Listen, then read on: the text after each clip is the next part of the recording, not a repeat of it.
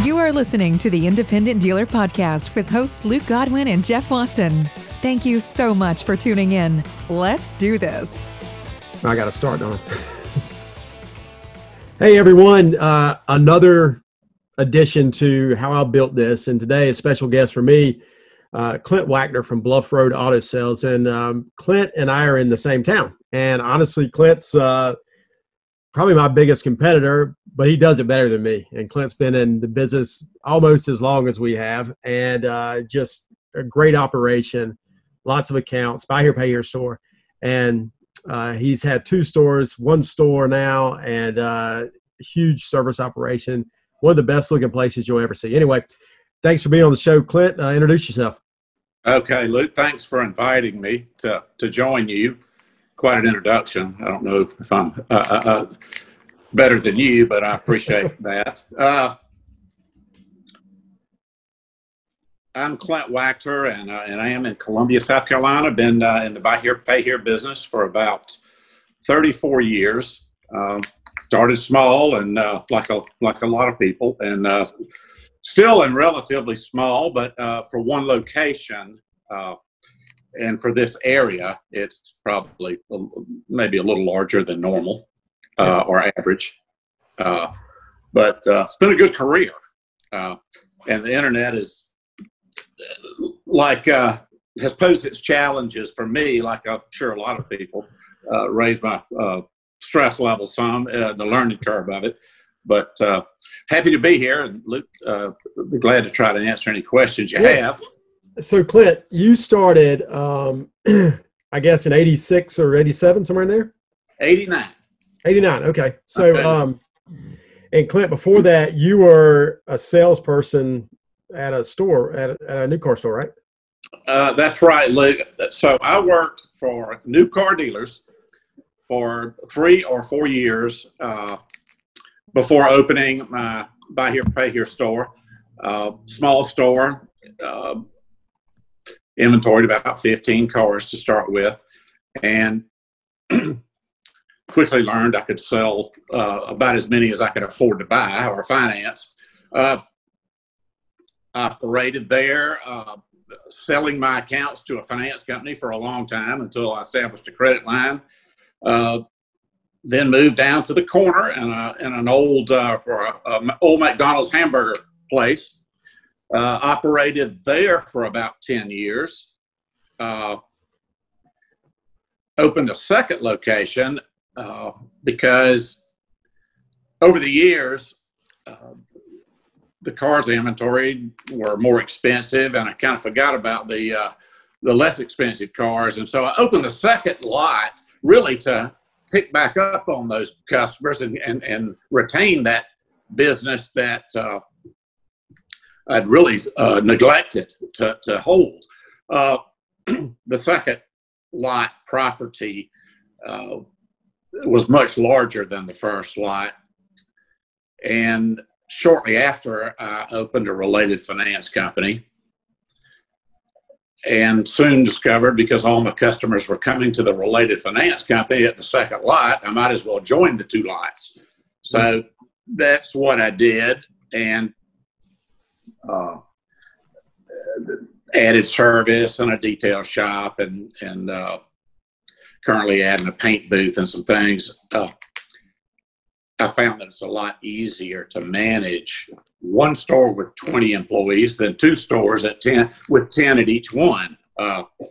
That poses challenges, and I've hired some consultants from time to time to learn how to manage people. Really, that's what the challenge was. That's interesting, Clint. That's the hardest thing, I think, in our business to figure out how to do, is to manage people. I believe, so many people get the start in doing what we do by selling cars. And honestly, that's the easy part. And you've been doing this a long time, and you've always had, I think, a few more employees than I have. How did you come to the decision to hire someone to help you figure out how to manage those people? Well, when I had 2 stores, I also was transferring, I started a related finance company. So that was another process that was going on. and I changed my accounting to GAAP. And so all of that going on now, I was pretty overwhelmed, especially when I learned I did not know how to manage people when I didn't have my eyes on them. That was really by default. I learned that I didn't know how to manage people. People always did pretty much what they were supposed to, got the jobs done when I was in close proximity, but managing people that you're not seeing every day is different. Things can get out of hand. I hired a consultant because somebody recommended I do that when I was complaining about my situation. And really, it was the kind of things that the consultant implemented to my business, I would have thought silly before he said that. Like what? The kind of hands-on training that people require. I really didn't understand why people had to be trained that way, that we're all adults. Why don't we do what we're supposed to? But that's not what happens, even in small jobs. And so I had to really regroup and think about that. And the other reason I really didn't like that is that takes a lot of time and effort to train people that way. We created job descriptions, and everybody is held accountable for doing their job on a regular basis. You have to do it that way. And I have to require my managers to hold their employees accountable on a regular basis for doing their jobs and their job description. And it's done by text. I send out reminders by text to my managers to remind their staff to do certain things on certain days. And I look at reports. And that process, excuse me, has taken 50% of the burden off of me, I would say. And it sounds so simple and so easy. The training part is very time consuming. Yeah. For people to understand how you want things done, exactly how the person sitting beside that person is not going to train them the way you would. And I learned that the hard way. Yeah. It sounds like you went from working in your business to working on your business for a phase. Yes. And even if you don't do that, what the other things I learned was even the employees that have been with you for 20 years that are your key people, unsupervised time, they will begin to deteriorate some. Their job performance will drop.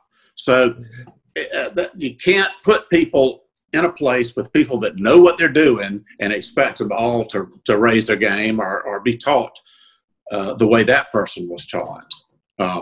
Clint, did you go and personally train, or do you right now personally train each employee, or do you have some where you, like your techs, I know you're not training your techs, what process have you put in place to make sure you're getting the training that you want each specific employee to have?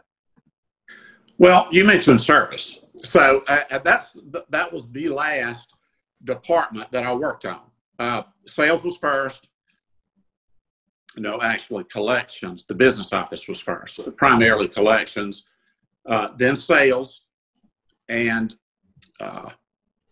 then the service department. As you might imagine, it's the things that get done once a week or need to be done twice a week that don't get done. You walk out in the lot, cars aren't straight, things like the cars aren't, those kind of, that makes your lot look bad. You lose your curb appeal that you spend so much money and work hard to get. So I have to meet with my manager and the salespeople at the same time and say, you have to have a certain day that you straighten these cars up and rearrange cars. You cannot change that day if you're here to 9 o'clock that night because you got customers. That is your day. You got to do it. And I'm going to send you a reminder on that day to do it. And that's it. It's got to be done. I send the manager the reminder. The manager's got to get them out there and get it done. And that's it. So it's in my reminders in my iPhone to send him a reminder to get them to do it. Part of your job. It's in your job description, and you sign that statement too. That helps. Yeah. If you put it in writing and get somebody to sign it, it does add some seriousness to what you say. Hey, everybody. Sorry to interrupt the podcast for just a second, but we wanted to make sure you guys know about our TaxMax partnership we have with the guys at TaxMax. Yeah, that's awesome. Use the promo code podcast. You're going to get a discount when you sign up. Now is the time to get hooked up with TaxMax. Tax season is coming. I guarantee you that President almost-elect Biden and the people running Washington are going to want a fat stimulus bill to come out at the beginning of the year. Hopefully they tie that to tax returns. There's going to be some money hitting the street, Luke. Oh, I guarantee you. And I tell you, I just signed up with TaxMax this week. It takes 5 seconds to sign up. We actually designated someone in our office. They're going to be ones handling it. I'm looking for a big tax season. We had a good tax season last year, but I think it's going to be better this year because of TaxMax. Yeah. And this is being recorded around the mid-December. We've done our first deferred down program. Oh, really? For a customer. Yeah. We did a fourth quarter. We estimated their taxes. We sold them a car, rolled them out. They put a little bit down now. We're going to get a little bit more from their taxes. So we're already using it right now. That was a deal that we probably would have put together anyways, but we're able to get a little more down payment, and it makes their payment a little bit affordable by getting our hands on some of that tax money coming in a couple months. Awesome, man. What's the code, Jeff? Podcast. Use the code, yes. People. Be sure to use the code podcast. And back to the episode. And Clint, can you give us kind of a quick overview of what the makeup of your company looks like? Your employees, your managers, how many salesmen, how many service techs, things like that? We average about 20 employees. So there's a service manager. There'll be 3 service techs, 2 guys that keep the wash cars, run errands, go get parts, things like that. We have 3 in the sales staff, a sales manager and 2 salesmen. The sales manager also sells cars. Mm-hmm. We have, 2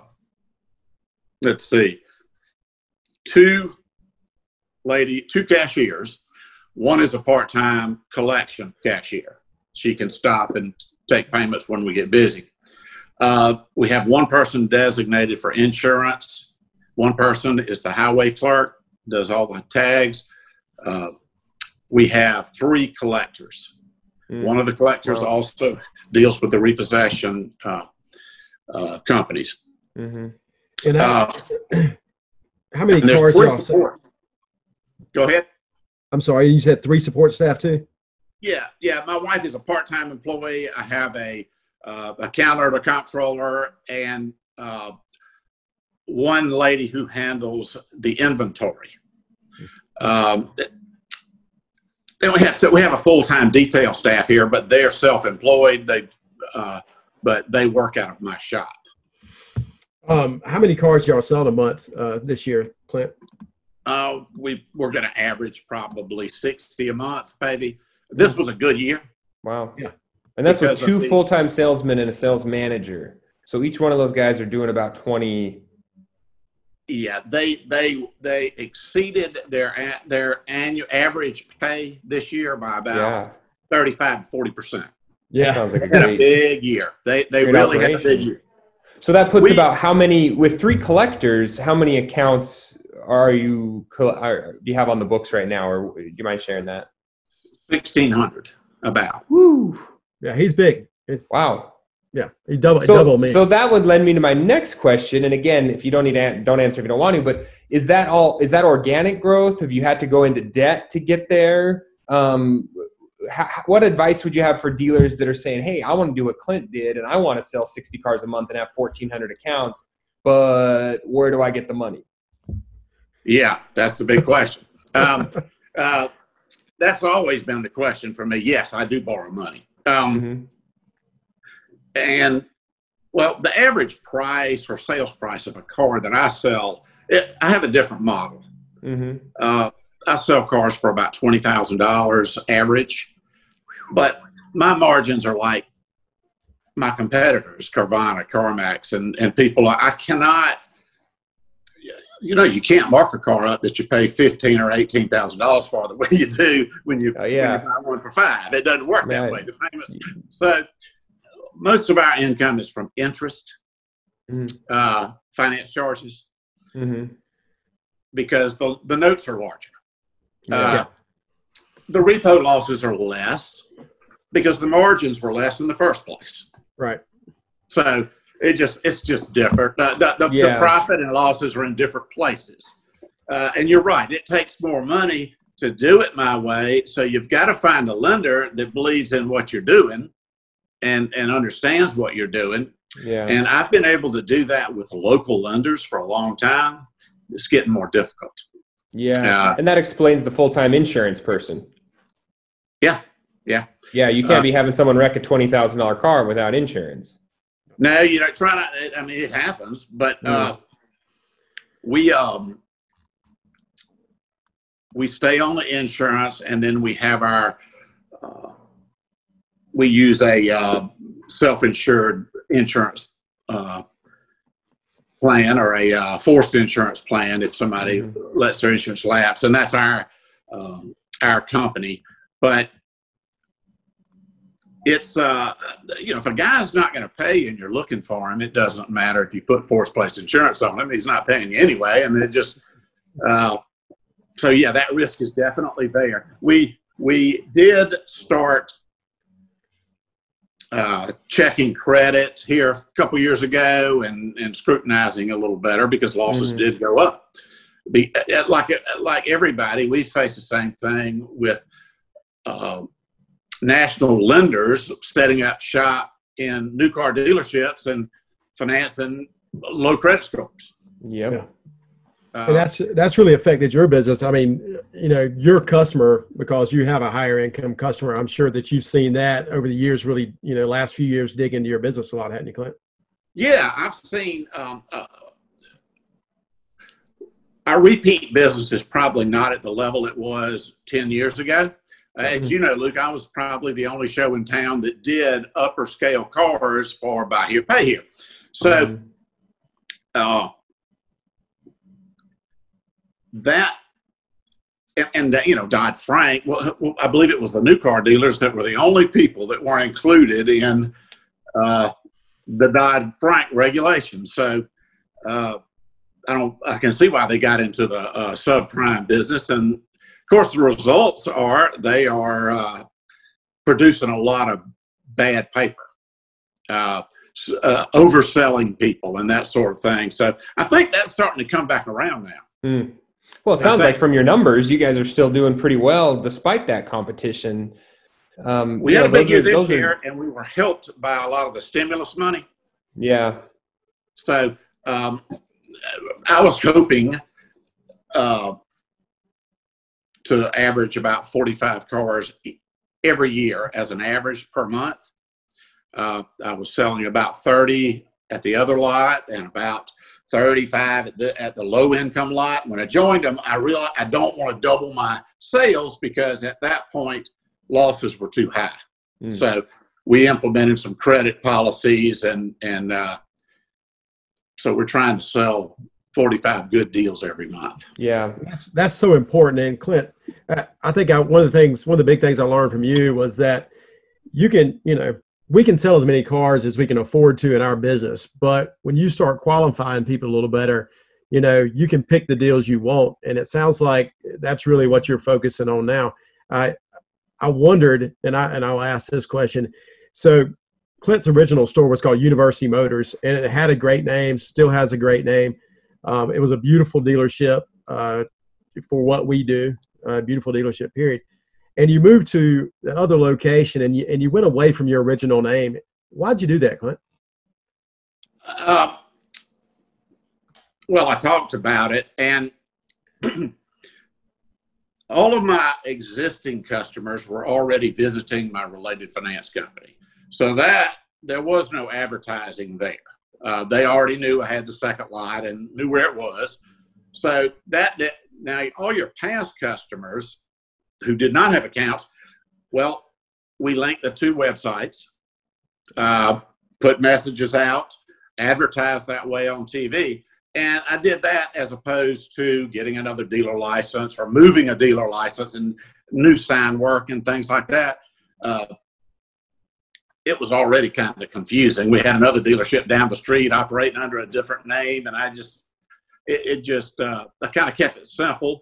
And that was during the period of time that I was facing challenges with learning to manage employees and changing accounting. So I was stretched pretty thin. Some of it was I just didn't want to take on the task at that time.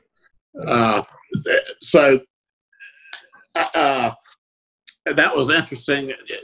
That another thing I learned in hindsight was, and you touched on the repo, bad debt, things that occupy too much of your mind to keep you from keeping pace, and thinking about new things and all these internet changes and things we need to stay on top of. If you're mentally bogged down on your losses and things like that, it's just harder to manage the company. That's so interesting. And I always look at all these shiny new businesses I can get into, and I, luckily I have my wife who tells me, no, dummy, keep doing what you're doing. Have you ever had any of that come up, Clint, where your focus was shifting instead of doing this? All the way down to my wife telling me, yeah. My wife tells me the same thing. Every time I think I want, I'm 60 now, so I'm starting to lose that desire to even now that I know how to do it, I think, I don't know that I want to go there again, and she sure doesn't want me to go there. I have a son who finished school last year, and he has interest in coming here. So he's, of course, going to work somewhere else at a car dealership for a year or two and then come over. But that's what his plan was then. He may change. Who knows when you're 22 years old, you just, but that was, I'm sure that the transition to one of your kids is a pretty tough deal just by itself, to get somebody up to speed. And there's just no getting somebody up to speed. You've run this business for 35 years. Nobody can ever know it the way, Luke, yours, or you and your dad do, or you just can't do it.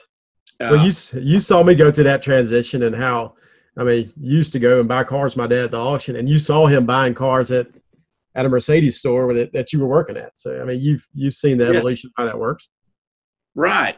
There's no more wholesale. I don't go to auctions anymore. If I did, I could only buy 10% of my cars while I was there, and I would spend 70% of my time away from the dealership. So, I don't know where this thing is going, but it's taxing to keep up with it. A young mind, I think, would be a little more energetic, and young people who stay on top of the internet, they seem to keep up with that a little better, or it's less effort for them too. So, Clint, I've never asked you this before, but if you weren't in the car business or car industry, what would you be doing, you think? I'm from a little town about 40 miles from here, Orangeburg, and my family was in the farm supply business, not equipment, fertilizer, feed and seed, and chemicals, and bulk grain and things like that. So that's what I went to school to do. And when I went in the business, that business was in a down cycle. Farmers it was hard to get paid for a lot of things you sold, and everybody was depending on rain instead of irrigation. And so I went to work for the Hudson organization here at that time, being young. And, at that time, a new car dealer would give you a nice new car to drive and all this. So that was it after that. And, had a relative, a retired, was my brother's father-in-law, opened a buy here lot. He talked to me about it and helped me along. Of course, I got a partner to kind of wade out into the water with me. It feels better two people going out together when you start something off. And then he sold me his part after, I don't know, 8 or 9 years. And every time I do a little something, I double the size of my business, whether it's buying a partner's part of a business or moving down the street. They seem like they're huge ventures to me, but I'm still still one store, you know? Yeah, that's interesting. Going through all those experiences, Clint, what advice would you give dealers that are listening, that are maybe at the beginning of their journey, or maybe they're, in the middle or near the end? What have you learned from all those changes? There's things you would do differently. There are things you would put into place you wish you had done 20 years ago. Anything that sticks out to you? Well, the business has changed so much. The advice I would give anybody now would be much different than then. Back then, I would have done drive time or somebody did. I would have borrowed every dime I could have and just grew as much as I could, and because it was much easier, less competition. Today, I think one thing that I've done, and probably Luke could attest to this, that the simple things that everybody says, bankers always tell you, it's not how much you can loan, it's how much you can get paid for. And I've tried to apply that. That is so true, not just in the math of the number, because a small business person runs the whole company. And when losses, repos, looking for cars, whatever it is that's not profitable, that's taking up part of your mind, that's bad. I mean, you can't progress that way. You can't come up with new ideas and focus on other things. I think that's the biggest downturn of bad deals is the sleepless nights and you sitting around trying to figure out where some guy took your car. Yeah. That's just really wasted time. It could be spent thinking about how you could be better. That's so true. I think we've talked about that, Luke. I remember in the beginning, the first 5 years of running my buy here, pay here, I would have those days. I'd come home from work and I would still be stressing about the fact that a car is missing. I cannot find this car, or someone wrecked and they owed me $5,000 and that's gone. And now it's a completely different mentality. And it's not because, I'm further along or have more money or $5,000 doesn't mean anything. It just is, what are you going to do? I can either stress over the fact that I can't find that car and it can ruin my day, or I can just realize that that's part of doing business and focus that energy on making up the $5,000 somewhere else. I think it's a great mentality shift for people. You can't totally let it go because you do want to find the car, but the real answer is not to make the bad deal to start with, if you can. Everybody has bad deals, but it's getting harder to net money or make money from a bad deal. You can't really do it. You lose money now. I do. I do too as well. Clint, if you had to start a car dealership today, would it still be buy here, pay here, or would you go a different route? If I had to start this today, I think I would. I might leave off the car dealership part and be a finance company. I might loan money. I would try to do that, I believe, because, well, as you guys know, all the overhead is in the car, buying cars and processing those cars and getting them ready and paying people to sell them. Yeah, there can be profit there, but at least on my end, because it's the more, as I said, most of my income comes from finance charges because of the price of the car and the margins. Finance company would be better for me. I think you're 100% right on that. And I've thought about that over the years. Just imagine if we didn't have to worry about sourcing inventory. We left that to someone else. How much more profitable could we be? And I think the number is largely more profitable because you probably could take a fee from the dealer that would essentially, do the same thing we're doing now. That's become credit acceptance, right? I mean, credit acceptance, Westlake, LaBelle, that's what those guys are doing, right? You just want to be a subprime lender, hit the dealer for a big discount and try to collect. That's how I started in this business, was being a subprime lender in 2008. I don't know how they make ends meet without the markup side of it. That's the reason I got into the dealership the technology has come a long way. If you look at like a credit acceptance their formula, they value the car, and their advances are based on what they can repo that thing for and resell it at auction. Yeah, it's obviously a numbers game, but the overhead is not there. Yeah, I mean, that's they're paying interest on the money, and they're paying collectors. But you probably, I don't know if you have a related finance company, but you see how those numbers break apart. It's hard to get enough expenses over on the finance company side.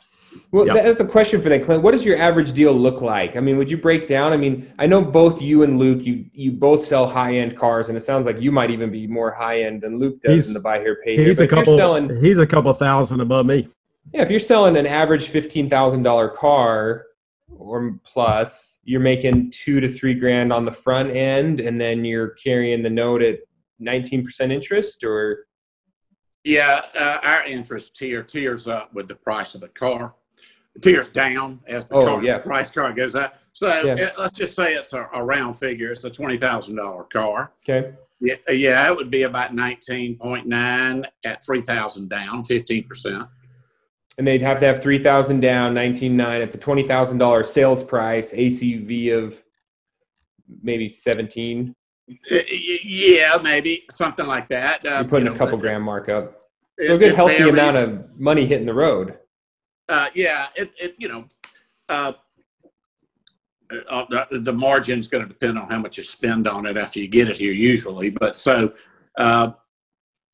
let me ask you that, Clint. Sorry to jump on you again, but I want to ask Luke that same question.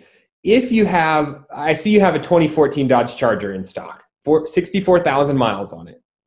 Is that 64,000 mile Dodge Charger going to take less in recon than a 120,000 mile Charger that's a couple years older? Yeah, it's going to take less. It's going to take less. Have you guys found that?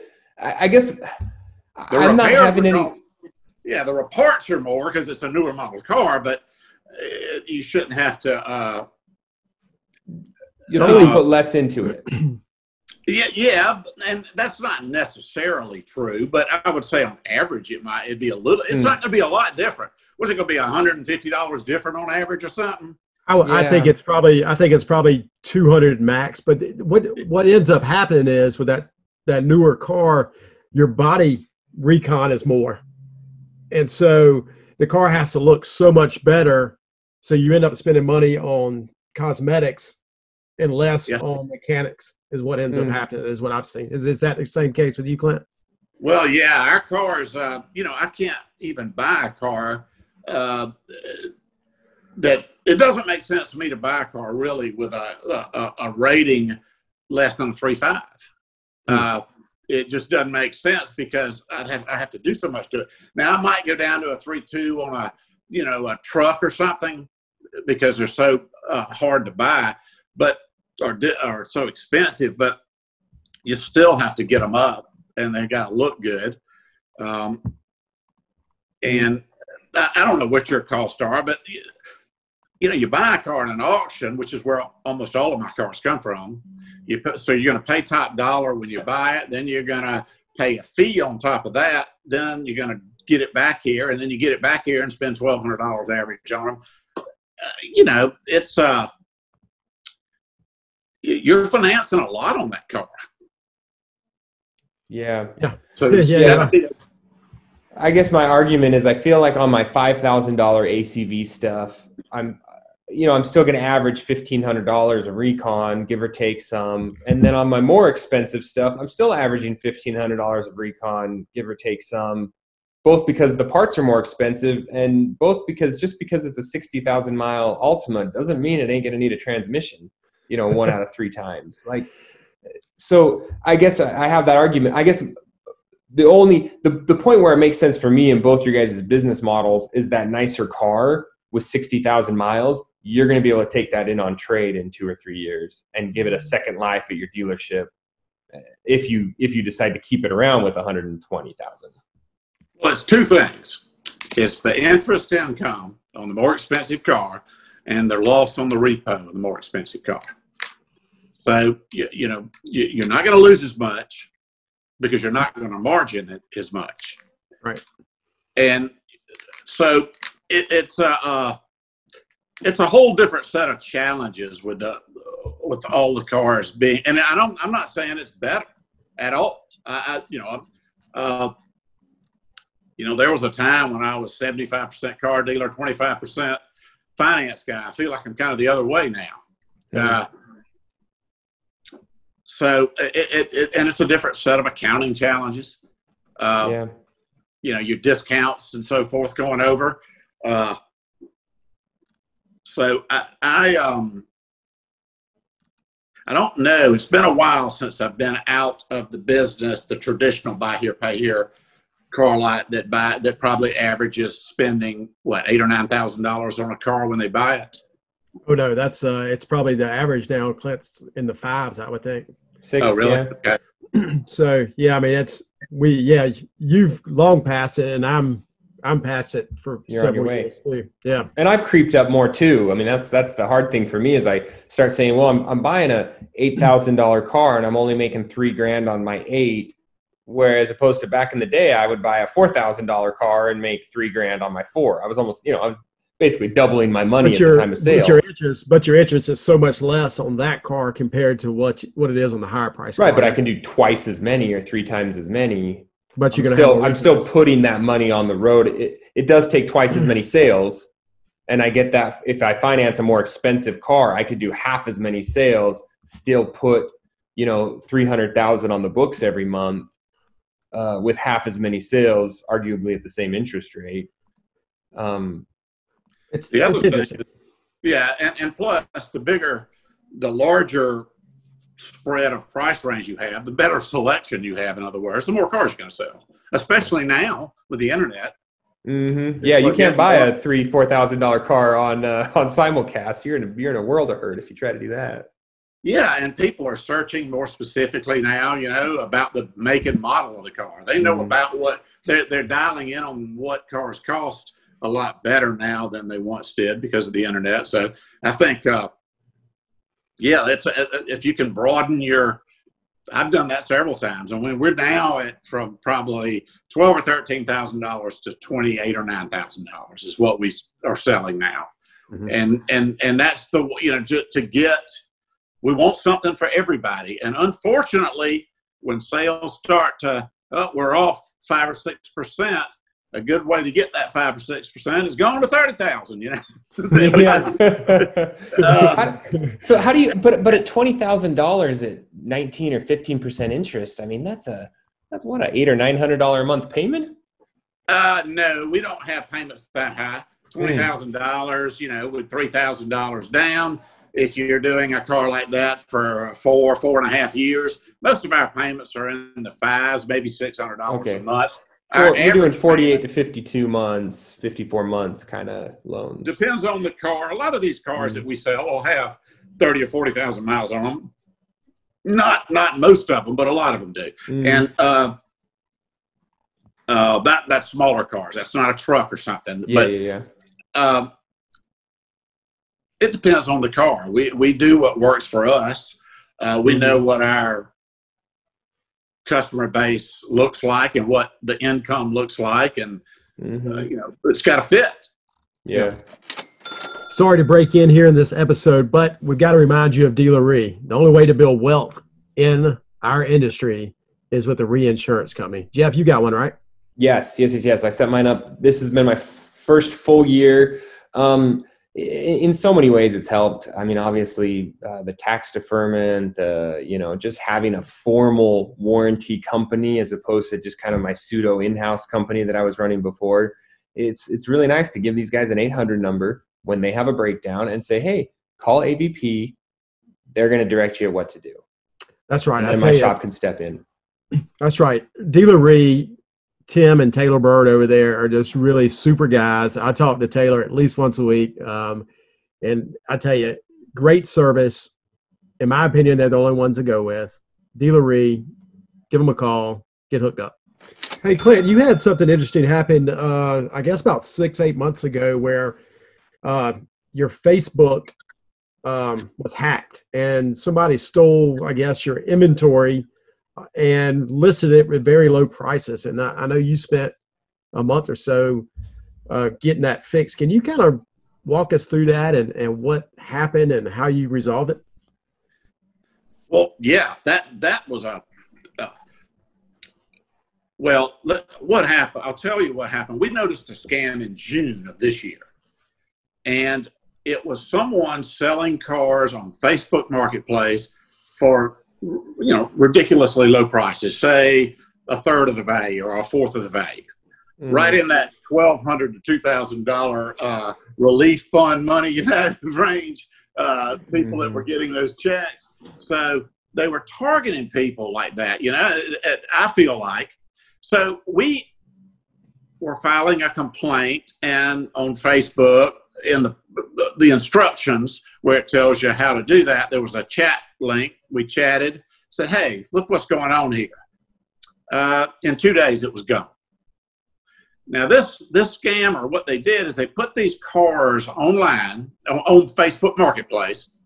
They were cars that they just took pictures of. They weren't cars at all. They didn't own cars. They put them for sale, but they used our phone number, our website, a name that was very similar to ours called Bluff Online Sales or Bluff Road Online Sales. And then there was a email address that was not ours and a messenger account that was not ours. So what would happen in that case is if a customer were to go to the website, they would see our website and hey, this car is not on their website. Or if they called us or did both, we'd say, no, that's somebody trying to scam. That's not our car. And so they were safe. But if they communicated by email or messenger, they didn't know who they were talking to and they got scammed. And you had people lose money? Yes, I know of 6 people that gave anywhere from $1,200 to $2,500. I would bet there were 3 times or 4 times that many because people don't like to talk about that, and so it was real. And now what happened is 2 weeks later, the scam was back. Same guy, same thing. But they had grown a little more sophisticated this time. They had a Facebook Marketplace name, and the Bluff Online name was actually a Facebook page. So they had a Bluff Road Marketplace or something. So they had changed things up a little bit. So same scenario. If the customer communicated by messenger or by email, a scam attempt was made. If they called us or went to our website, now by this time we had a big banner across the website and said, hey, there's a scam going on, informing people. We reported it to Facebook hundreds of times.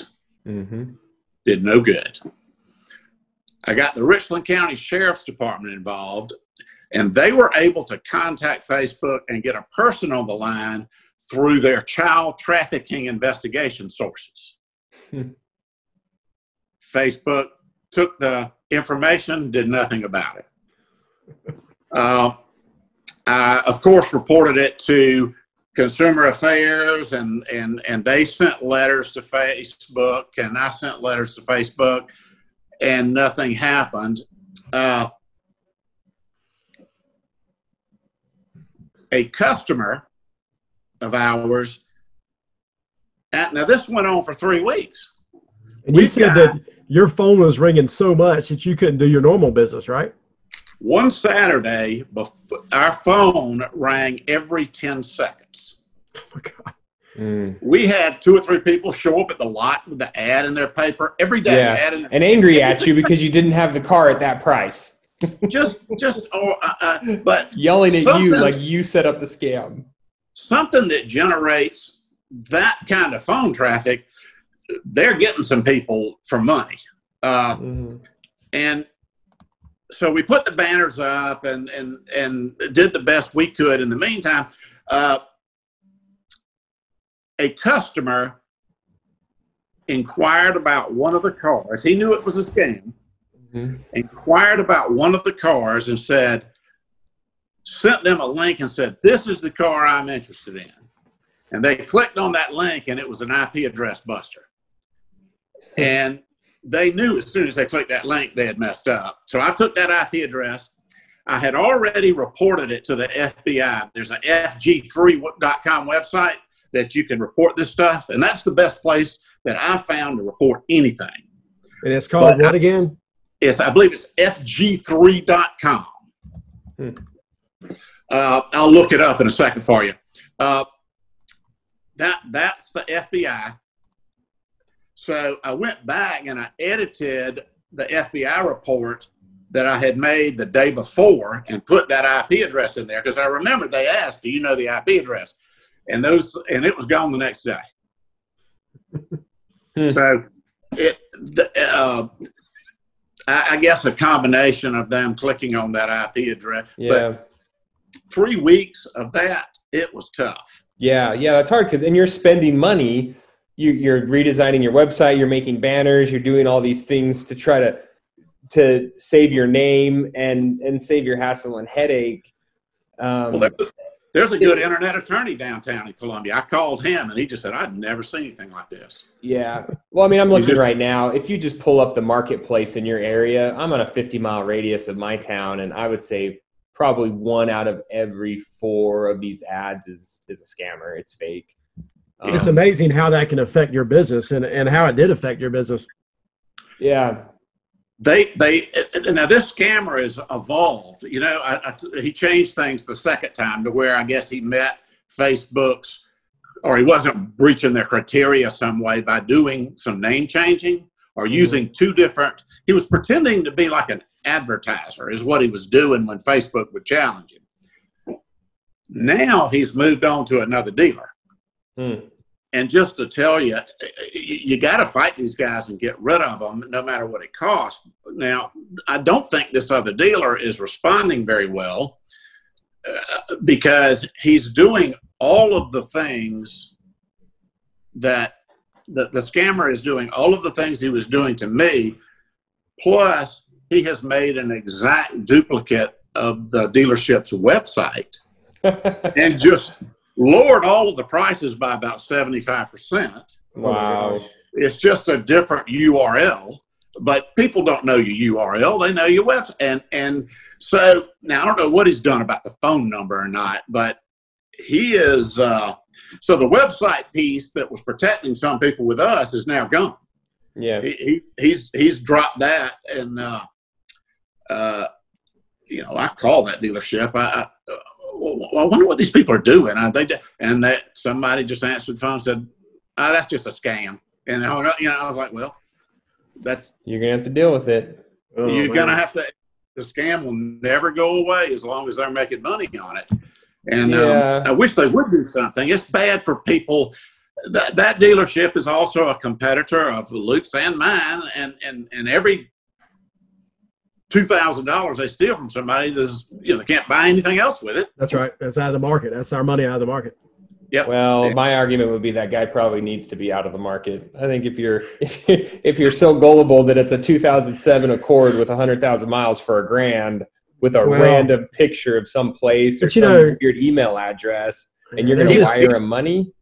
This guy's not a car dealer. This guy is something they're in New York somewhere is where the IP address busted. Now that could be a different server, but that's where it came up. And, it could be people in another country, and you would be amazed, Jeff, at how little a lot of people that are in business know about this. I had other dealers saying making comments, they're scamming people and stuff. And I'm looking at that and I'm like, wow. It really, no wonder scams work so well. People are so, they know so little about this kind of stuff.